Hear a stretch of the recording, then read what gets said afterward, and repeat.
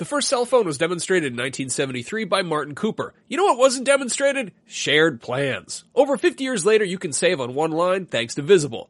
When you switch to Visible, the wireless company that makes wireless visible, you can get a one-line plan with unlimited 5G data powered by Verizon for just $25 a month, taxes and fees included. No hidden fees. No, really. You can look around for them. They're not there. Switch now at Visible.com. Save on wireless without the hassle. Switch to Visible today and save at Visible.com. Monthly rate on the Visible plan. For data management practices and additional terms, visit Visible.com.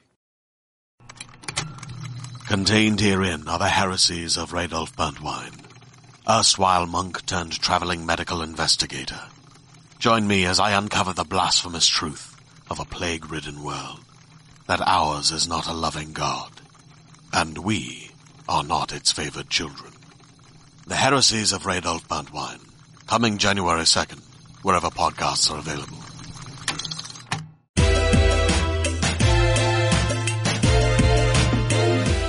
Beyond. Welcome everybody to Beyond, episode 509. My name is Max Scoville, and I'm joined by Marty Sleva. Hello, all. And Andrew Goldfarb. Hello, all. This episode is a little bit later than usual. We're usually a little bit late, but not this late because of a number of factors. Halloween. First, there was Halloween, which is happening a few months from now. Yep. And we were excited about it, so we didn't come to work on Monday. Yeah. Also, it was Labor Day, but that's a coincidence. Well, we all had the tantrums. Right. You had the tantrums because you went to PAX West? PAX West. Right. Formerly known as Prime. Yeah. It's past its prime, I guess. It is. Yeah, so how was that? How's PAX? It was good. It was exhausting, but good. We did a couple panels. We met a bunch of Beyond fans. That was very nice. If you said hi, hello again. We got to play a bunch of games. Yep. We played, what sort of PlayStation? Well, we did, the weird thing was PlayStation is the only first party that didn't hold their own event. Yep. So we went to an ID at Xbox event, which was a bunch of Xbox indies at the Microsoft campus. And then we went to a Nintendo indies event at a museum.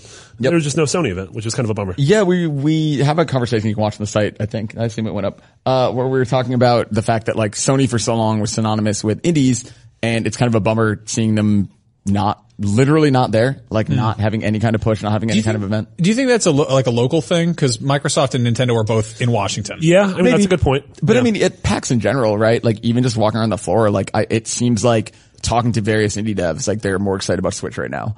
And it's weird because like, also seeing a lot of games at the ID at Xbox event, like, yeah, a lot of those games are multi-platform. I just don't think we're getting that push that we were getting for a while with like Rime and Rocket League and like all these things that seem to debut on PS4 and do really well. Yeah. Yeah, we'll see how that's. It seems like Sony's sort of turned their giant monolithic eye towards the big AAA stuff, like third-party stuff like Battlefront and Call of Duty and Destiny and Far Cry. And it makes sense because those games are going to move systems. And it's not like we're not getting PS4 indie games. Oh no, They're just not. Exactly. Just the spotlight isn't being. Yeah. And that's what I mean when I say debut on PS4. I'm not even talking about launching. I'm saying they're like revealed on PS4 stage, or like they're like at like E3. There was always a segment on indies. I don't think we're really getting any more. I just feel like they have, like, I think you nailed it. I think they're moving towards focusing on third parties, with exclusive content, you know, and that's where the money is. Like, good for them. Even stuff like, Undertale just came out on PS4 and Vita, but it was revealed right before the Sony conference, if you remember. There was like a Sony pre-show, and they sort of just were like, and this is coming, whereas like, a couple of years ago, it was something like they had Transistor up on their stage. It seems like this would have been something where they would have brought Toby Fox out. I almost said Toby Keith. Yeah, that would have been really weird. Coming up talking about Undertale. They could bring out Red Fox. Yeah. Really, really odd. Jeff Foxworthy's going to talk about that skeleton kissing game. Now, did you guys each play any games you want to talk about at all at PAX? Anything cool? I'm really excited. Speaking of indie games coming to everything, Kentucky Route Zero TV edition. Nintendo revealed it during their little indie presentation, but it's coming to all consoles early next year. Kentucky Route Zero is this really awesome episodic adventure game for PC that is like one of the coolest takes on magical realism. It's like takes place in the American South, but has some of the best writing and music and just a unique visual style. So I think anyone who dug like Broken Age or even something like Edith Finch, I think is really going to dig this. That's like they haven't put out the final episode. No, right? so, Act 1 I reviewed back in 2013. Yeah. So I think I played like a demo or preview of it or something, and I was like, I'm going to hold off until the whole thing is out. And I think I just fell asleep behind the wheel, and I'm like, is it done yet? Is it out? Oh yeah, 4.5 years is a long time. It's gorgeous. It's got a great, I mean, like low poly aesthetic. Yep. Very. It was such a funny event for that reason because everything there was like stuff that's like sort of been around for a while. Like, we also saw Shovel Knight King of Cards, which is really cool. Brand new campaign, new controls. Like, I'm super excited for more, but it's funny because like, God, that's closing out 4 years of Kickstarter promises, basically. Like, it's pretty crazy seeing these things. And like, Super Meat Boy Forever is another one that's like, it was awesome. And I played it on Switch and I'm really excited for it on PS4 too. But it's just like, what a weird thing that we saw that revealed in 2015 at PAX? Yeah. So it's like a lot of these games have kind of been floating around for quite a while. Was there anything you hadn't seen before at all at PAX? Well, I mean, you played Biomutant for the first time. I played Biomutant for the first time. Yeah, the weird thing about PAX is it's right after Gamescom, and it seems like we had already done giant things with like Assassin's Creed and Mordor or Shadow of War. But yeah, I got to play Biomutant, which I think we talked about on the show the last couple of weeks. How it's cool because it's exciting just because it's something new. It's a new IP. It's visually distinctive. Yeah, and this is former Just Cause devs making a weird animal RPG action open world. game. Yeah, totally. And it's like sort of it's like Kung Fu meets Journey to the West meets like Fern Gully-ish. Okay. Like it had sort of the way they talked about it, like, yeah, it's an action RPG where you have melee combat and range combat and elemental attacks and you're growing your character, but the world seems very much almost like Fable or like a BioWare game where you have dialogue trees and you sort of you could become good or you could become evil, and you find these sort of tribal leaders and you can befriend them or imprison them. And then ultimately the whole thing is it's like mid-apocalyptic. So there's a tree of life and it's dying and you can choose to try to save it, or you could just be like, it doesn't matter. Let's just see what happens when the world burns around us. Yeah, which seems cool. Huh. And it's like a little like weird Fievel ferret little man. I'm honestly really surprised nothing jumps out because like PAX to me is always about like the indie mega booth and just like a bunch of like strange games I'd never seen before, and maybe that was their first time showing them off. There were a lot of cool stuff like that. We, like, by virtue of having a smaller amount of people there this year, it was really only me and you from editorial. Like, we saw a lot of stuff, but like a lot of our things were appointments for like Microsoft and Xbox. So like, I barely even got over to the indie mega booth. And I know there's stuff like Monster Prom and like UFO 50 and all these like cool weird games I would love to check out. I heard very good things about Monster Prom. Apparently that is a competitive dating sim. Yeah. So many people came up and was like, Andrew, did you play Monster Prom? Like and several people were like, Andrew, did you play Monster Prom? I was so bummed that my answer had to be no. Yeah. I'll check it out. UFO 50, same thing. I think it's such a cool idea and I obviously love the pedigree. Did you skip your Monster Prom? I did. Yeah. To read The Dark Tower and then then I got to interview Stephen King himself. Yeah, I'm bummed I wasn't at PAX. We missed you. Yeah, I don't know why I wasn't there. I don't know if that was my fault or someone else's fault, but I blame someone. It's society's fault. That was a human error. Yeah. It was a height limit, actually. They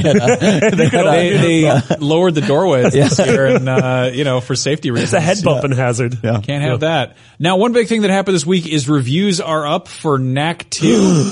And it's good. What? Yeah. The reviews are good. You guys just did like a Let's Play of it, right? Yeah. Which, you should go over to our YouTube channel, which is youtube.com/IGNBeyond. We are doing weekly Let's Plays now. I think they're going up every Thursday. A couple days ago, Max, you and Brian did an Everybody's Golf one where you created like a weird little Smurf goblin. So I want to be honest, I've been playing Everybody's Golf pretty regularly.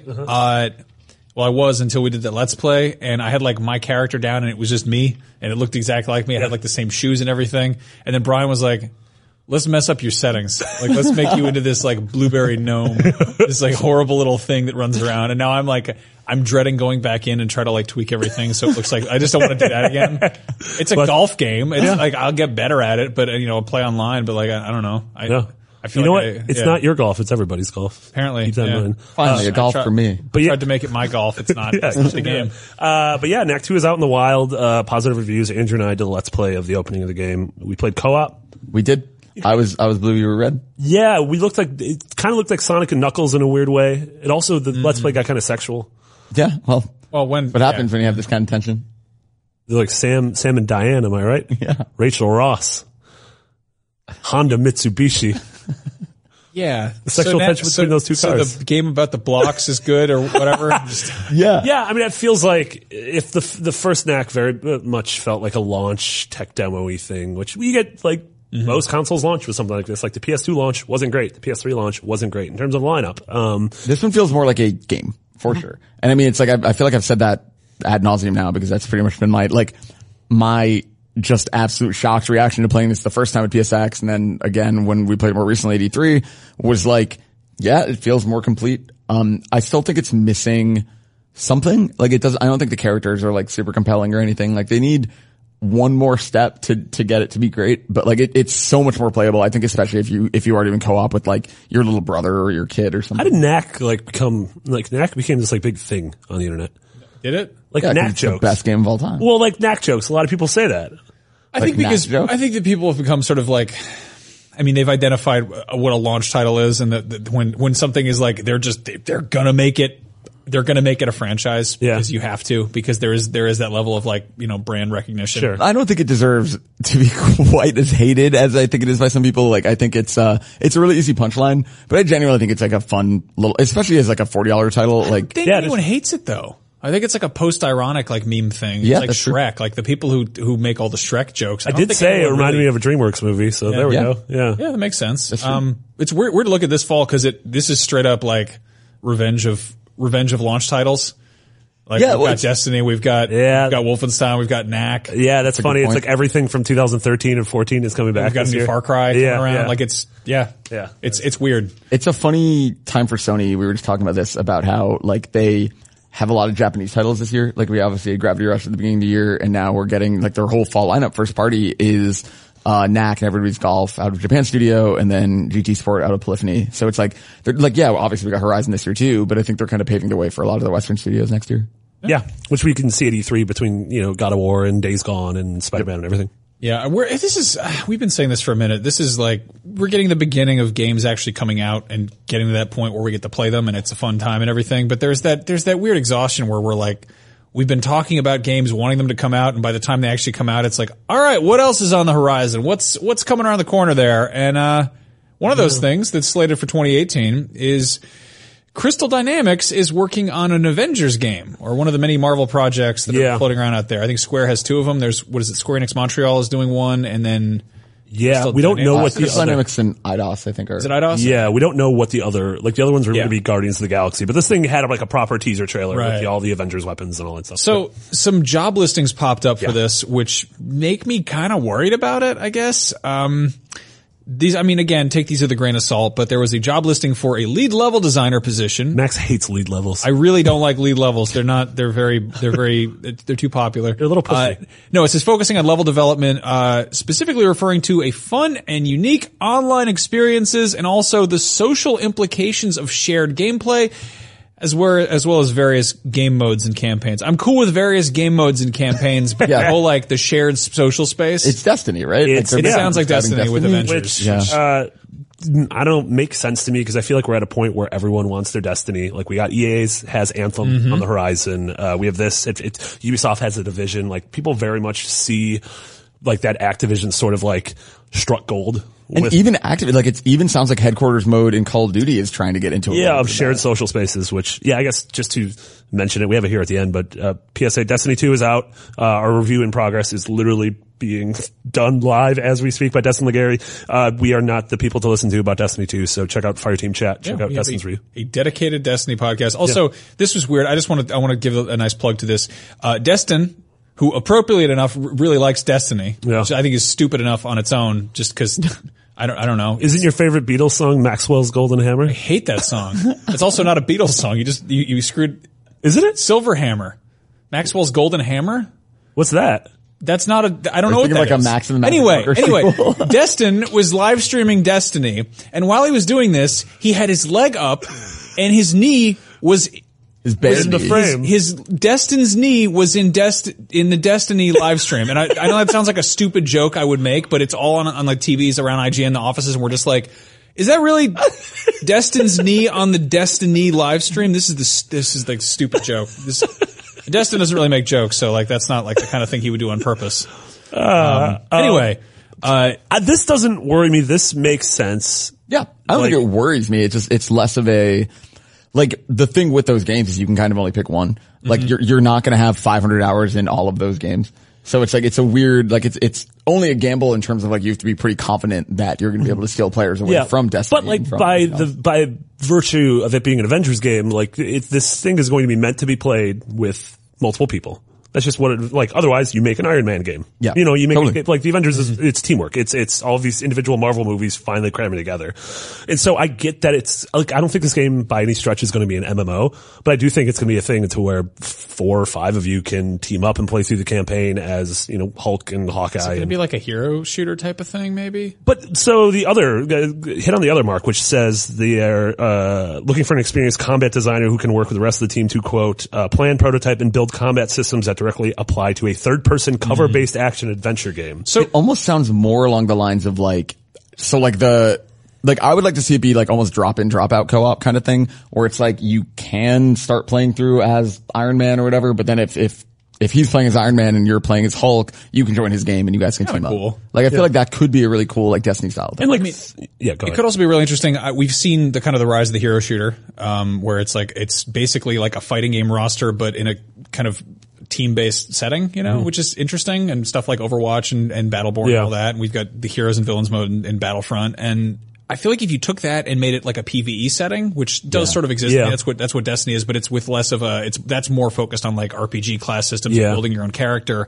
Maybe that's how you make that work. You know? I mean, I could totally see, since this isn't beholden to the MCU, like it'll clearly draw in characters that you are familiar with from the MCU movies. But I totally think I could see this having action RPG elements to where you're playing as Thor, but the loot you get can be various Thor things from throughout all of comics. So you can get the Thor Ragnarok Thor, you can get the sort of Golden Age, like looking that's what, for. like what I love what Injustice did, because they managed to stay on the style guide for Injustice, which is style guide's mostly out the window. It's like Sub-Zero's in there and like Leatherface or whatever. But like, I don't know. That's the style guy got weird quick. But they still were like, okay, so here are different versions of Harley Quinn, like here are different like Joker costumes, and none of them are exactly like, you unlock the full movie version. It's more like, these are all like nods to different Inspired by directions. something. Yeah. And you can, you know, mix and match and do that accordingly. So I think that's a cool way to go about it, but. Yeah, and I could totally see sort of, it can be, you know,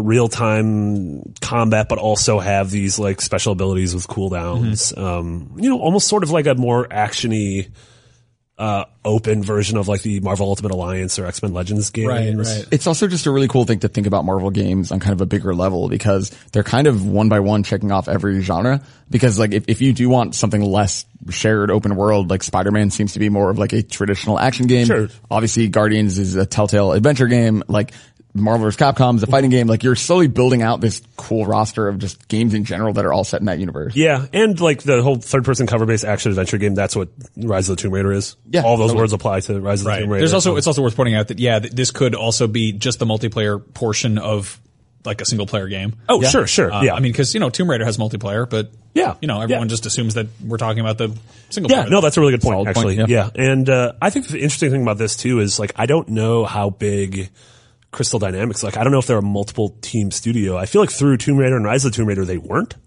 I feel like they had the one core team. And like, obviously, some people were working on Rise of the Tomb Raider, I'm sure, when Tomb Raider 1 was being worked on, but we don't know. Like, there's been the rumors of, Shadow of the Tomb Raider, which hasn't officially been announced, but what everyone assumes is the third Tomb Raider game, but that might be IDOS. All of the rumors that's IDOS, yeah. Yeah. So it's like Crystal I do think is one team, or at least whatever, focuses on one major project, but like, the more confusing thing to me is like if IDOS is like, cause Deus Ex is kind of done at this point. So I'm more interested in like what's going on up in Montreal. Like I feel like that's, if they're actually working on this and Shadow of the Tomb Raider and a Guardians game, that's a little confusing. Or maybe this is entirely Crystal. So I'm just, obviously they're not going to answer that question anytime soon, but I'm really curious to see who's working on what. Where's Gex? Exactly. What's Gex up Where's to? he? Where that man hasn't entered? Ryan J. Nims from our Facebook group, which is facebook.com/group/podcastbeyond, if you want to go join that. He asked, if the gameplay were made to perfectly go with the superpower, which comic book character would you like to be made into a game?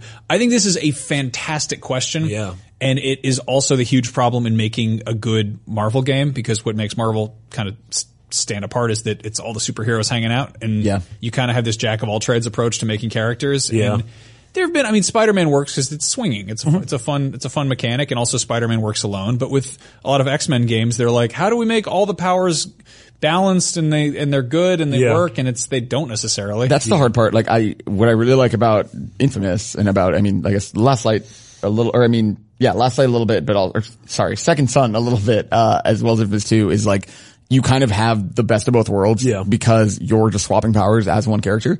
So like to me, that's probably the best superhero franchise, more so than the licensed ones. So it's like I would love to see like a Quicksilver game. I think like nobody's really nailed like running quickly like that. But at the same time, like you're probably going to get a better mix if you like just have the ability to swap. Yeah, I would say of the, I think the Arkham games have done a good job of mostly making it feel like what it would be like to be Batman between sort of swinging through the city and what the combat would feel like and some light detective stuff. I mean, that's also the problem with, like, it makes sense to be Batman and to get gadgets and to be a detective. But there's an inherent puzzle solving there, whereas that's why Superman games always suck, is that he's got all the powers already. Brute force. Yeah. I feel like Iron Man totally makes sense. Like we saw that Anthem demo and that thing totally looked like Iron Man. Just 100%. that jet suit. And just again, since he is also like the smartest guy in the room kind of thing, you could also like invest in like a 401k. That'd be weird. Stock options. Yeah, just like a little stock trading minigame. Does diversify your bonds. You gotta write like press releases and talk to Pepper Potts about what's smart for, I mean, man, that's actually thinking about an Iron Man skill tree where you can invest in certain things is actually really smart. That like you could like focus on flight or focus on brute force. Like you can upgrade yourself into Hulkbuster where you're super strong, or you can upgrade yourself into like whatever, like a super sleek, like, or get your like little drone boys that they have in the movies. Cool idea. It sucks that we didn't get like an Iron Man game in the works from like a really just reputable studio right after Iron Man 1, as opposed to being like, let's do like a licensed game real quick. Especially like when you think of the end of Iron Man 3 with like the 30 different Iron Man armors, like it would be incredible to have a game where you're switching back and forth. Cool as hell. Yeah. And there was one of the first games I reviewed, when I got this job was the Captain America game, which was based on the first Captain America movie. Oh yeah. And it was mechanically, it just cribbed everything from the Arkham games. Like the combat system was 100% the same. It's really funny. Which like, combat wise, like he is sort of like the Batman in the Arkham games fights like how Captain America fights in the movies, where it seems like every time he punches someone, it's like a shotgun blast sound. So I can totally see that. And the Hulk Ultimate Destruction was really fun. Yeah, the Hulk games were surprisingly good. I feel like, man, a Captain America game would be really fun too, like targeting the different enemies and like throwing your shield and everything and getting. Well, it's also, I mean, it'd be just Wolfenstein, but with no guns. Yeah, seriously. That makes any sense. No guns, same amount of some guns. Same amount of Nazis. I always thought like there was a Deadpool game. It's Activision did that. That was High Moon Studios. Nolan North was Deadpool. Surprisingly fun. I've heard that like 5 hours of content got chopped out of that game, and that Nolan North was just kind of goofing around the whole time. And there are still really fun parts in that where it does the character justice. There's a part really late in the game. I don't even know if it counts as a spoiler. I think we're far enough. Yeah, he doesn't break. He sort of breaks the fourth wall. He's always breaking the fourth wall because he's a video game character, and he's Deadpool. Yeah, he's cracking jokes left and right. But there's a part where a cutscene ends, and I think like it does that thing where the camera moves in and it goes back to like in-game engine whatever, and then Deadpool's walking, and you're like, the camera stays behind, and he turns around, he's like, "Are you coming or not?" And then the controls kick in, and you have to like move the camera to like catch up with him. That's like he just started walking. He's like, cool. So there's some cool stuff like that. There was that game, Never Dead, where you had your limbs blown off. That game was so bad. That game was very bad, but I felt like that mechanic would totally be Deadpool. In Deadpool, yeah. Oh, like I can totally see that. Game where I forgot about that game. Yeah. A game where you have to like get dismembered kind of tactically. Yeah, and you're like, well, I can roll my head through this thing to solve a puzzle and put myself back together. There was kind of Puppeteer, which was like you're like switching between heads. It's not quite the same thing. Yeah. I forgot about Never Dead. God, what was that? It just came out. It's the Hotline Miami, but teleporting. Mr. Shifty. Mr. Shifty is totally like a Nightcrawler game. Yeah. Again, I think the problem is also with a lot of Marvel characters is they, aside from a handful of solo ones, like they mostly are part of teams or they interact with each other. And they sort of have one very specific mechanic. Yeah. Like you said, Mr. Shifty, which is a very simple game. You're like, oh, that's the Nightcrawler game, because that's what Nightcrawler does. I love Nightcrawler, but I don't think he could carry his own game. No. Yeah. Did you ever play the X-Men game for Sega Genesis? Oh, hell yeah. It was just a very hard game. It's a very hard game. I played that with lots of cheats on an emulator. But yeah. So I don't know. I'm excited about the idea of good Marvel games. I just hope they're good. Yeah, I mean, Marvel's giving them to the right developers by having Capcom make a fighting game and having Crystal Dynamics and Insomniac make these big, action adventure games. Yeah. Yeah.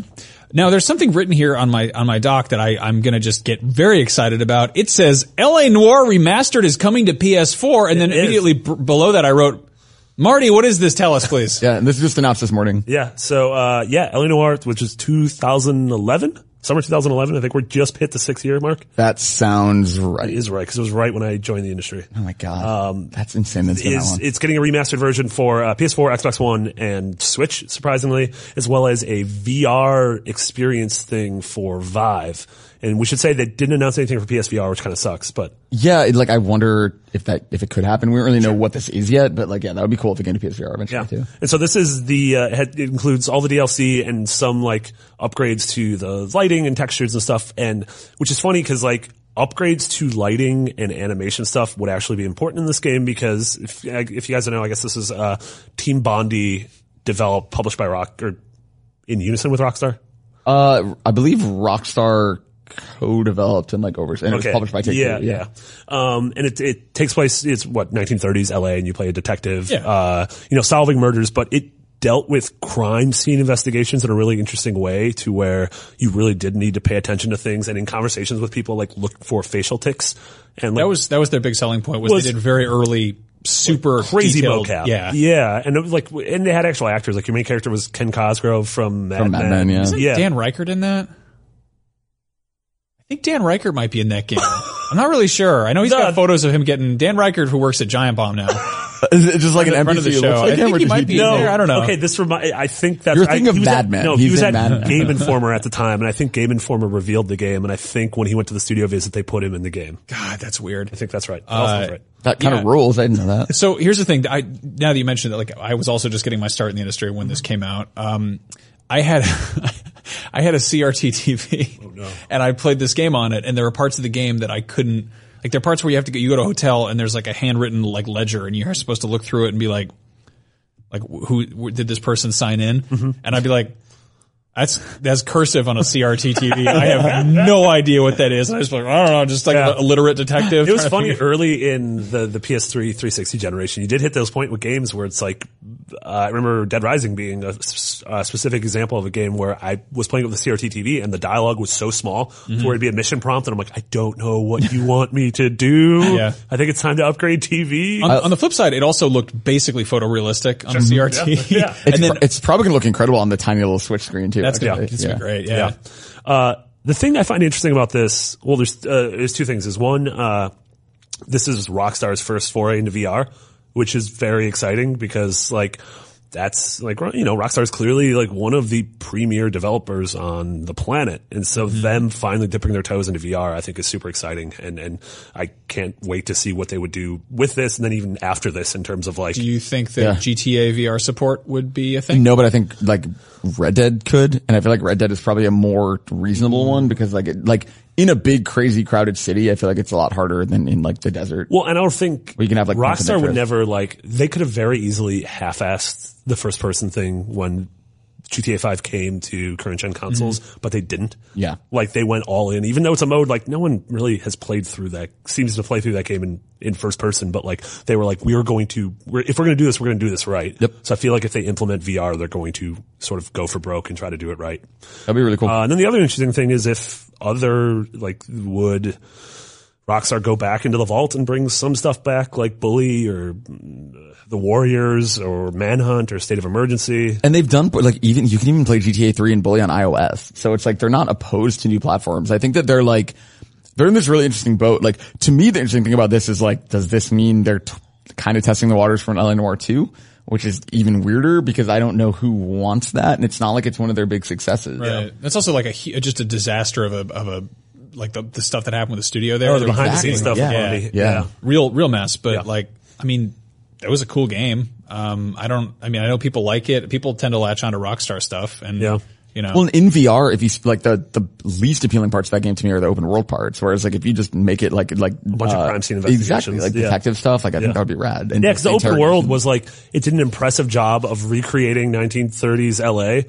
But it turns out 1930s LA isn't that interesting. Yeah, there were 8 cars. Yeah, exactly. And they go very slowly. They went 10 miles an hour. Yeah, you're this is great. You could run over stop signs and wastebaskets. Yeah. And your guy would be like, I don't know if that's a good way to drive this automobile. Yeah. Then you get to the end of your destination and be like, you got a D in driving. You're like, shut up. D is for driving. That's D true. is for Black Dahlia. So that's cool. Yeah, that's coming November 14th, I believe. So an interesting time for it to come out. I feel like that would have made more sense to be a July release. Yeah, or exactly. There's not a whole lot to play, whereas by November 14th, we'll have everything. Yeah. Yeah. I don't know. LA Noire on Switch. I'm down. Yeah. That sounds cool. That's kind of rad. Nice surprise. Classic Rockstar just being like, surprise. Here's the thing. Yep, yeah. In other news, Dead Rising 4, Frank's full package. That's a penis reference. Ah, yes. His entire grundus. Right. So anyway, Dead Rising 4, Frank's full package is coming to PS4 on December 4th. Yeah. This is funny because Dead Rising 3 was an Xbox One launch title exclusive. Or it was it came out like a month after the Xbox. Right. Yeah. Yep. And then 4 came out and it was last December. Was that last December? Yeah. And then I guess they had a timed exclusivity thing. Did 3 ever come to PS4? Nope. No. Which is weird. Weird. Yeah. There was a similar thing. I think Dead Rising, I know 1 and 2 eventually came to PS3.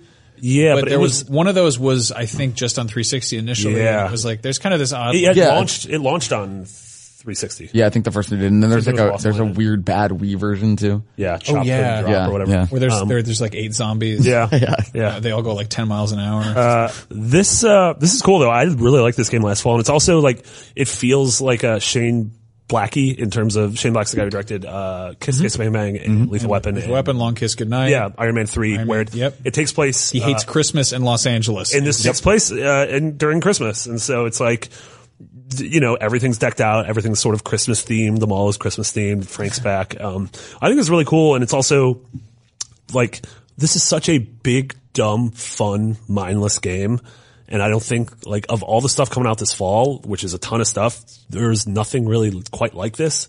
Like, I feel like something like the big open world games like Mordor and Assassin's Creed definitely require a lot of thought. Yeah. Whereas this, you could sort of just play and zone out and mow down a ton of zombies. I feel like I might fall in love with this game. Honestly, and they're including a ton of DLC and including a ton of like costumes and weapons of other Capcom characters. So like they're throwing in all this like Mega Man stuff and Street Fighter stuff. I love when they do that. That was like my addiction in the first Dead Rising was like finding the Mega Buster and all that stuff. That was like, that's the whole big appeal is that it's got that weird goofy level to it. And I feel like with Dead Rising 3, and everyone I think echoed this when they revealed it, was it looked like it took itself too seriously. It did, yeah. It was like all like, drab earth tones and Whereas this one has Christmas lights. And one of the big things is like the main sort of major weapon you get is just like a mech suit. So you just like get into like just a power suit. All right. Yeah. That works. Yeah, that's cool. That's coming December 4th. Again. Nice. Jay-Z's birthday. That is. I know that from the hit album, the Black Album. It's a good album. Anyway, Resident Evil 7 Gold is coming out December 12th. I think I left off the word edition. You did. It's called Resident Evil 7 Gold. Gold! All right. That's cool. So this is the Game of the Year edition, basically. Yeah, exactly. We call this one a mile away because it dropped in friggin' January or something? Yeah, seriously. It's really smart for them to remind people like, hey, don't forget about us. But it's not just the fact that they're compiling everything together, but it's the fact that we're finally getting the last 2 pieces of DLC, which we talked about a long time ago. One is called The End of Zoe, which is just Zoe is one of the main characters of the game. And one is called Not a Hero, where you play as a character that appears in the game. I won't say who it is because that would be a spoiler. It's really cool that they're doing that. Yeah, and it's also like Resident Evil 7 was really good, and it's one of those things where it had the unfortunate timing of coming out, being really good, and then a couple weeks later, Horizon and Zelda and Persona came out, and they were really, really good. Yeah, this should, I still need to play it, but I'm a big wiener. Yeah, you put that space helmet on and get real scared inside of it. I'm gonna check. Yeah, also that's another thing that's really smart is that if anyone gets a PSVR for Christmas and they're like, what's good for PSVR? And it's like, ding, ding, ding, this entire game you can play and have just your entire pants filled with pee and poop because it's spooky. Both of them? Yeah, both of them at the same time, real bad. The big two back home. The Dirty 30. I don't know what that means. Is that a bus line? Probably. This reminded me of the Dirty 8.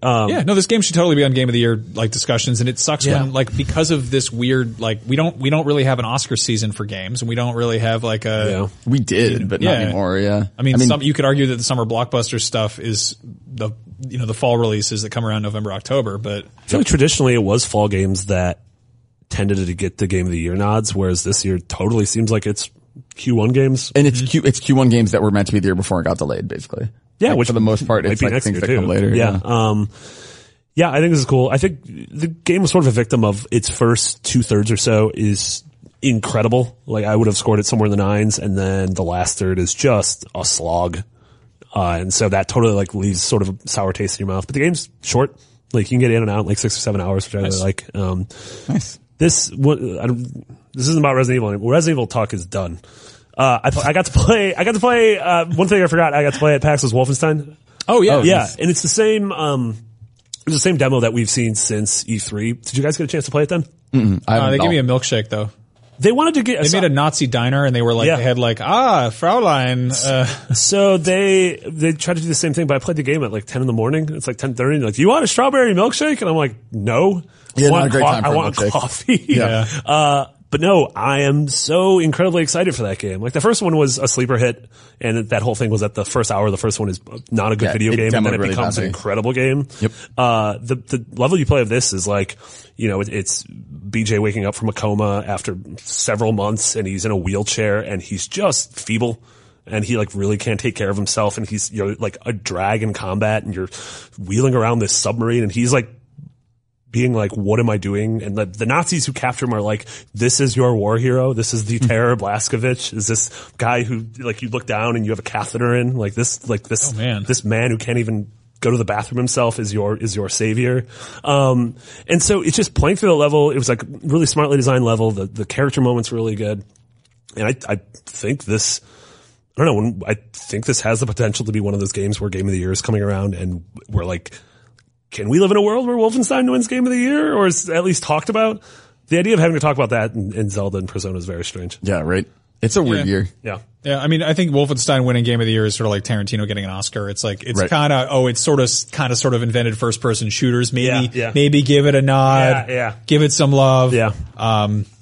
Also about killing Nazis. It's got nice boys from Poland making machine gun games. I mean, the first one I think is a perfect example of biting off the right amount to chew. Like it didn't overextend itself. It didn't try too hard in the wrong ways. Like it is a, like competence the wrong word. It is a very just to the point first person shooter with some good tongue in cheek stuff and some fun mechanics, but they don't like they give you this gun that cuts through walls and you use it for some stuff, but it's not like tedious. Yeah, it almost feels like Moonraker stuff. Yeah. Like early Bond. And it's like, I really like that because I think coming off of like Prey, it's like a cool thing for Bethesda, like messing with technology in like totally different ways. I think like Dishonored and Prey and Wolfenstein are this really smart, like they obviously have nothing to do with each other, but it puts Bethesda in this cool space where they have all this like weird tech that feels distinct to each franchise. It also, this Wolfenstein 2 especially, this demo reminded me a little bit of Metal Gear. Not in gameplay, but in Kojima being super weird and throwing things at you didn't expect. Like the fact that the whole demo you're in a wheelchair. I'm like, oh, well, they've sort of done that before in Metal Gear. The fact that like the main Nazi woman has this daughter that she like fat shames and is like, there's these cutscenes where she's like fat shaming her and wanting her to execute people when the Nazi daughter is clearly like not a bad guy. That feels very Metal Gear. One of your allies is this like older woman who appears in battle in this like suit of armor that like almost starts at her boots and then builds up layer by layer. And she's pretty much like Cyborg Ninja. Yeah, she showed up in the first one. Yeah. And so I'm like, this kind of feels like Metal Gear in terms of just like, go for broke. Yeah. I mean, it sounds like weird reconstructionist alternate history with robots involved. That definitely sounds like Metal Gear. Yeah. We never got a Metal Gear in World War II, so, Yeah. That's rad. I'm very excited for that game. I've been like I've been cool off of previews, except for, go watch Gav Murphy's Wolfenstein preview. It's floating around on IGN somewhere. I think he just calls it like killing Nazis in Wolfenstein or something like Google that. He's basically just like, hey everybody, sorry I don't really know much about Wolfenstein, but here we are. Then he's just like killing it. It's just a funny, it's a goofy little let's play. And he ends it with, if you want, you can search elsewhere on IGN for a preview by someone who's actually good at their job. Yeah. I like Gav. He's a good guy. He's a good man. I was sad to hear about his passing. Yeah. We miss you, Gav. You're still with us in here. That's our hearts for those of you listening at home. Anyway, Destiny 2 PSA. Go listen to Fireteam Chat, follow Destin for Destiny stuff. Yeah. That leads me to my first question from Rapid Fire, which is the section of the show when we answer your questions. Dear listeners. Me? No, not you. Oh. If you were could ask one sometime. If you were listening to the audio version of this, Max pointed at the camera. Not so you Goldie. should go to our YouTube channel, youtube.com/IGNBeyond and subscribe, and then you too can be pointed at by Max. Find out what we look like on the computer. Anyway, Clyde Reeves Nowuski says, what are the odds of the Beyond crew playing Destiny 2? It's getting really good reviews. People really seem to like it. It's officially a thing. It is currently being downloaded on my PS4 at home, so the odds for me playing are high. It's daunting. Like, I played about 6 hours of Destiny 1 late for like Game of the Year consideration, and then just never went back. It was one of those, like, I had one weekend where I was like, oh, I can see myself, and I just didn't. And so with Destiny 2, it's like, there's so much that I still haven't caught up on this year. I'm not going to start it now, which means I have such a small chance of going back to it later. It's not because I don't like the game or anything, but because it is like the kind of thing that, like, if you miss this first like week, it is so hard to catch up with people. Yep. Yeah. I mean, I played the first one a bunch, the very early vanilla Destiny. Like, not even, I don't think people would consider that vanilla Destiny. It was like, just Destiny. There was nothing. Yeah. It was like off the disc, basically. Yeah. Yeah, I weirdly played a bunch of the alpha and the beta. Yeah, me too. And then it was the same thing. Exactly. Yeah. It was the same thing. And that's like part of what turned me off. I'm really glad I didn't play any of that because I saw some people tweeting like, Destiny 2 is finally here. Excited to play through that beginning the 10th time. Yeah, exactly. Which is how we felt sort of by the time Final Fantasy 15 came out. Oh my like we had God, played through that opening section so many times. Yep. But yeah, I haven't touched it yet. I'm excited from what everyone says. Like, I was talking to Sean Finnegan, who's a big Destiny fan. He was saying that the story is immediately like 10 times more interesting than anything that was in original Destiny, which is cool to me. And I've always thought the raids were some of the most interesting things in concept, hearing people talk about how they're these like puzzles that you have to solve. So in a perfect world, I'm going to get that far. In the real world, I probably won't. Yeah. I don't know. It's the lore kind of turns me off. Like, Yeah. I was collecting like grimoire cards and reading them, and like going into Destiny, I was really excited for that game. Like, I thought it looked amazing. It looked like Mobius space fantasy. It looked like Jack Kirby drawing Warhammer family. Yeah, It's like got so much cool stuff in there, but then they just love those words. Like, they have this like Bungie thesaurus where it's like, the Covenant and the I don't know, that's the first one that came to mind. But there's just always these like specific words that just sound like epic.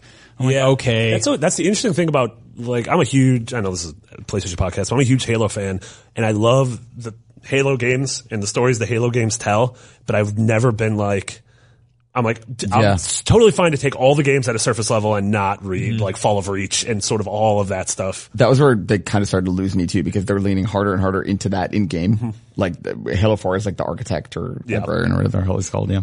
I'm excited.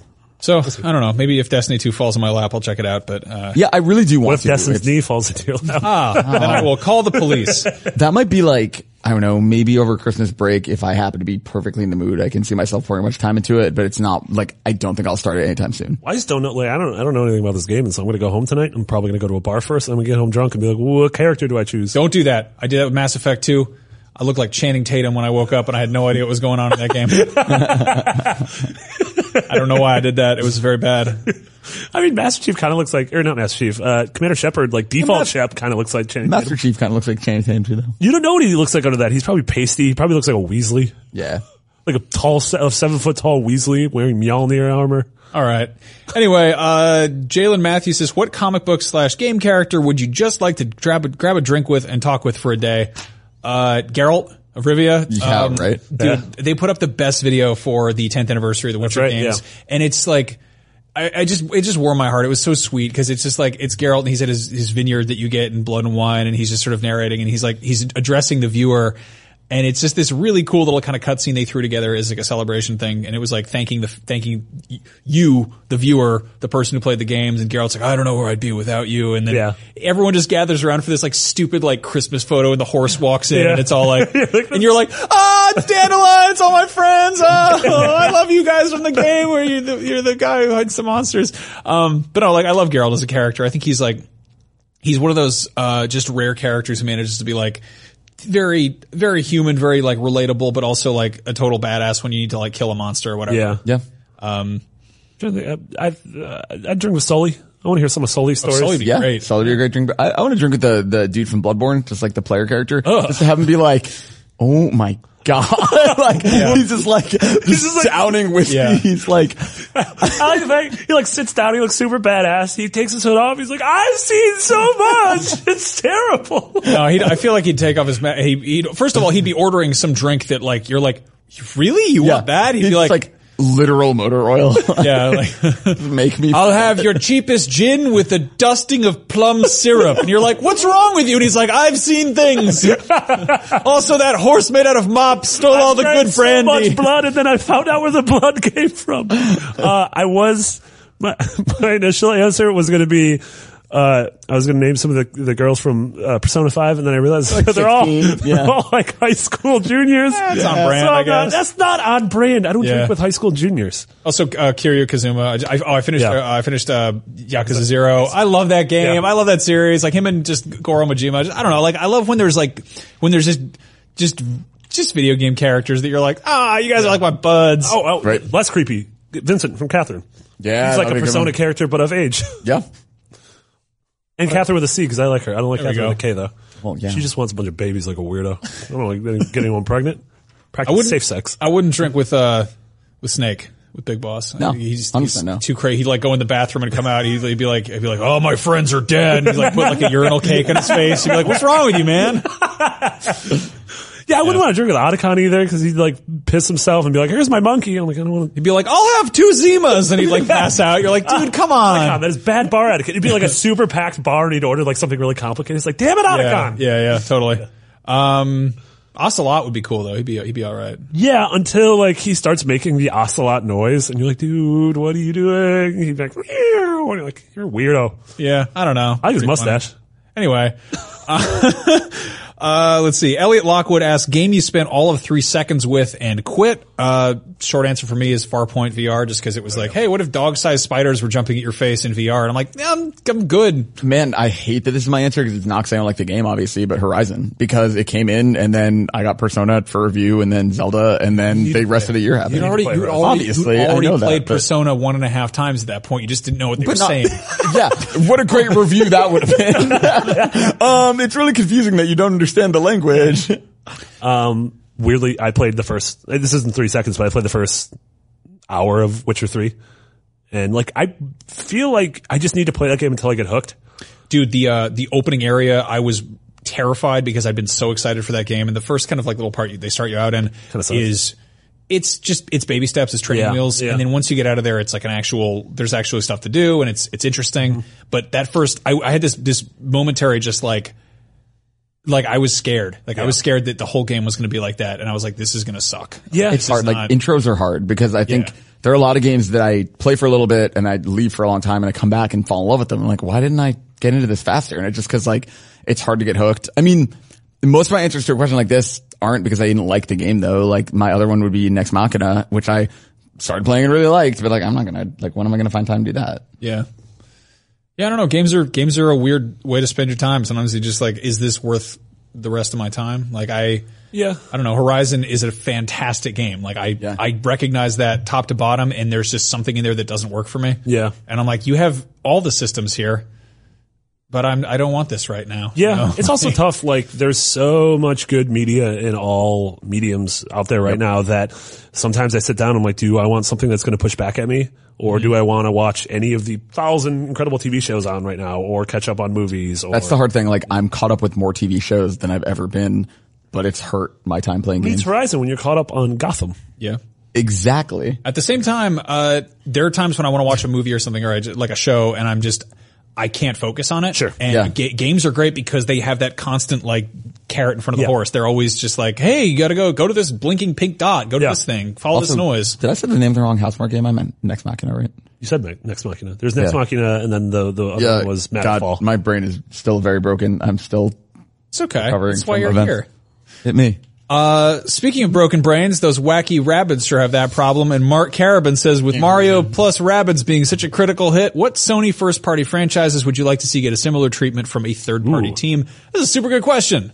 Like how similar you're talking, like Uncharted plus Rabbids and like God of War plus Rabbids. Maybe that's a little bit just kind of off the mark, but I think even just trusting another studio. It doesn't have to be like a hybrid crossover, but just trusting another studio. I'd like Naughty Dog to give Jak and Daxter to someone for something. Especially, I like Jak and Daxter 1 so much. 2 and 3 less so because they got sort of gritty and they fell under the influence of GTA during and I that don't really generation. like Jak X. Like I don't. Yeah. It's funny because that's a franchise where I don't know what it is, you know, like I don't know what, same with Crash, honestly. Like I think that like this kind of happened, I guess, cause Crash was in Skylanders, but like I would love to see a team do a from the ground up brand new Crash or Spyro game and get those from Activision, but like I don't know what that is anymore, you know, because it's not, I think the remakes are super fun, but it's not doing anything new. Yeah. And I mean, I'm in the process of writing a feature where I think it's the perfect time to bring back Crash Team Racing. And I think giving it to someone like Sumo Digital, who did the Sonic Adventure, or the Sonic Racing games, which were actually really good. Yeah, no, fantastic. Totally. And I totally think that's a like giant missing gap in, I mean, everyone's wheelhouse, I guess, except for Nintendo. Cause Is there a kart racing game on PS4 right now? Like, yeah, surely there's, I mean, Sonic and Racing All-Stars Transformed is, right? it's a PS3 game. That didn't come to PS4? I don't think so. No, that was a PS. I covered that at 1UP. Yeah. Came to Vita. It did come to Vita. Really good And there was like idea. Ultimate Planet Karting last gen, but that wasn't very good. Yeah. Yeah, I mean, They're like 4 or 5 people just angrily writing comments about the kart racing game. I mean, like, I loved Mod Nation Racers, but it's like, that's one that I think is kind of left behind. No, that wasn't Sumo. That was, oh my God, my brain. That was, United Front Games. Yes, thank you. Yes. Yep. Sleeping Dogs. Yep. Yeah. I mean, I think Crash and Crash Team Racing are great examples. I think I'm sick of Uncharted at this point. I think we've kind of run its course there. And I don't see how you could take something like Uncharted, which is so like dependent on kind of existing media and pop culture and familiar tropes, and take it out of Naughty Dog's hand and expect something better out of it. You know? I mean, like what I like about Rabbids, because I'm actually super far into Rabbids right now, isn't like I hate strategy games, but like the really intelligent way they like tie in smart little stupid Mushroom Kingdom things have kept me going just as like a Mario nerd. So it's like I feel like with Uncharted, it would have to be something totally unexpected and surprising where they use that world or use those characters, but it's not a third person game. yeah. yeah, that's a good Like point. find some kind of completely different genre for it to be. Yeah, I mean, I think there's a future or an alternate history where PlayStation All-Stars Battle Royale came out and was incredible and was like talked about and held in the same regard as Smash Brothers. Yeah. And I think that that would have become a franchise that came out every 2 years, and B, I think that would have opened the door to, all right, what kind of other scenarios do we throw these characters in? I wish they had done, so like there was when that game leaked way, way back, it was called Title Fight, and everyone thought it was a like Tekken style, like a more of a like tighter fighter, not like a platform based fighter like Smash Brothers. I still think there is a world where they could have made a PlayStation fighting game and had it be more interesting. I just think they leaned a little hard into that like cartoony, mascotty, platformy thing. Yeah, and it missed the sort of the magic that Smash has with the thing that, I mean, literally it's a sumo match, right? Yeah. Yeah. It's not literally a sumo match. That's not how words work. Mario's pretty fat. It's figuratively a Good sumo point, match. though. That makes Mario's sense. not really fat. Did you know he's not a plumber anymore? He's unemployed. Unfortunate. Yeah. Yeah, that's rough. He did all kinds of, he actually, my favorite job of his was the pressure washing business he had in Sunshine. Which is like, I don't know, you go out at like 4 a.m. and there's dudes like washing feces off the streets. And I'm like, Mario did that.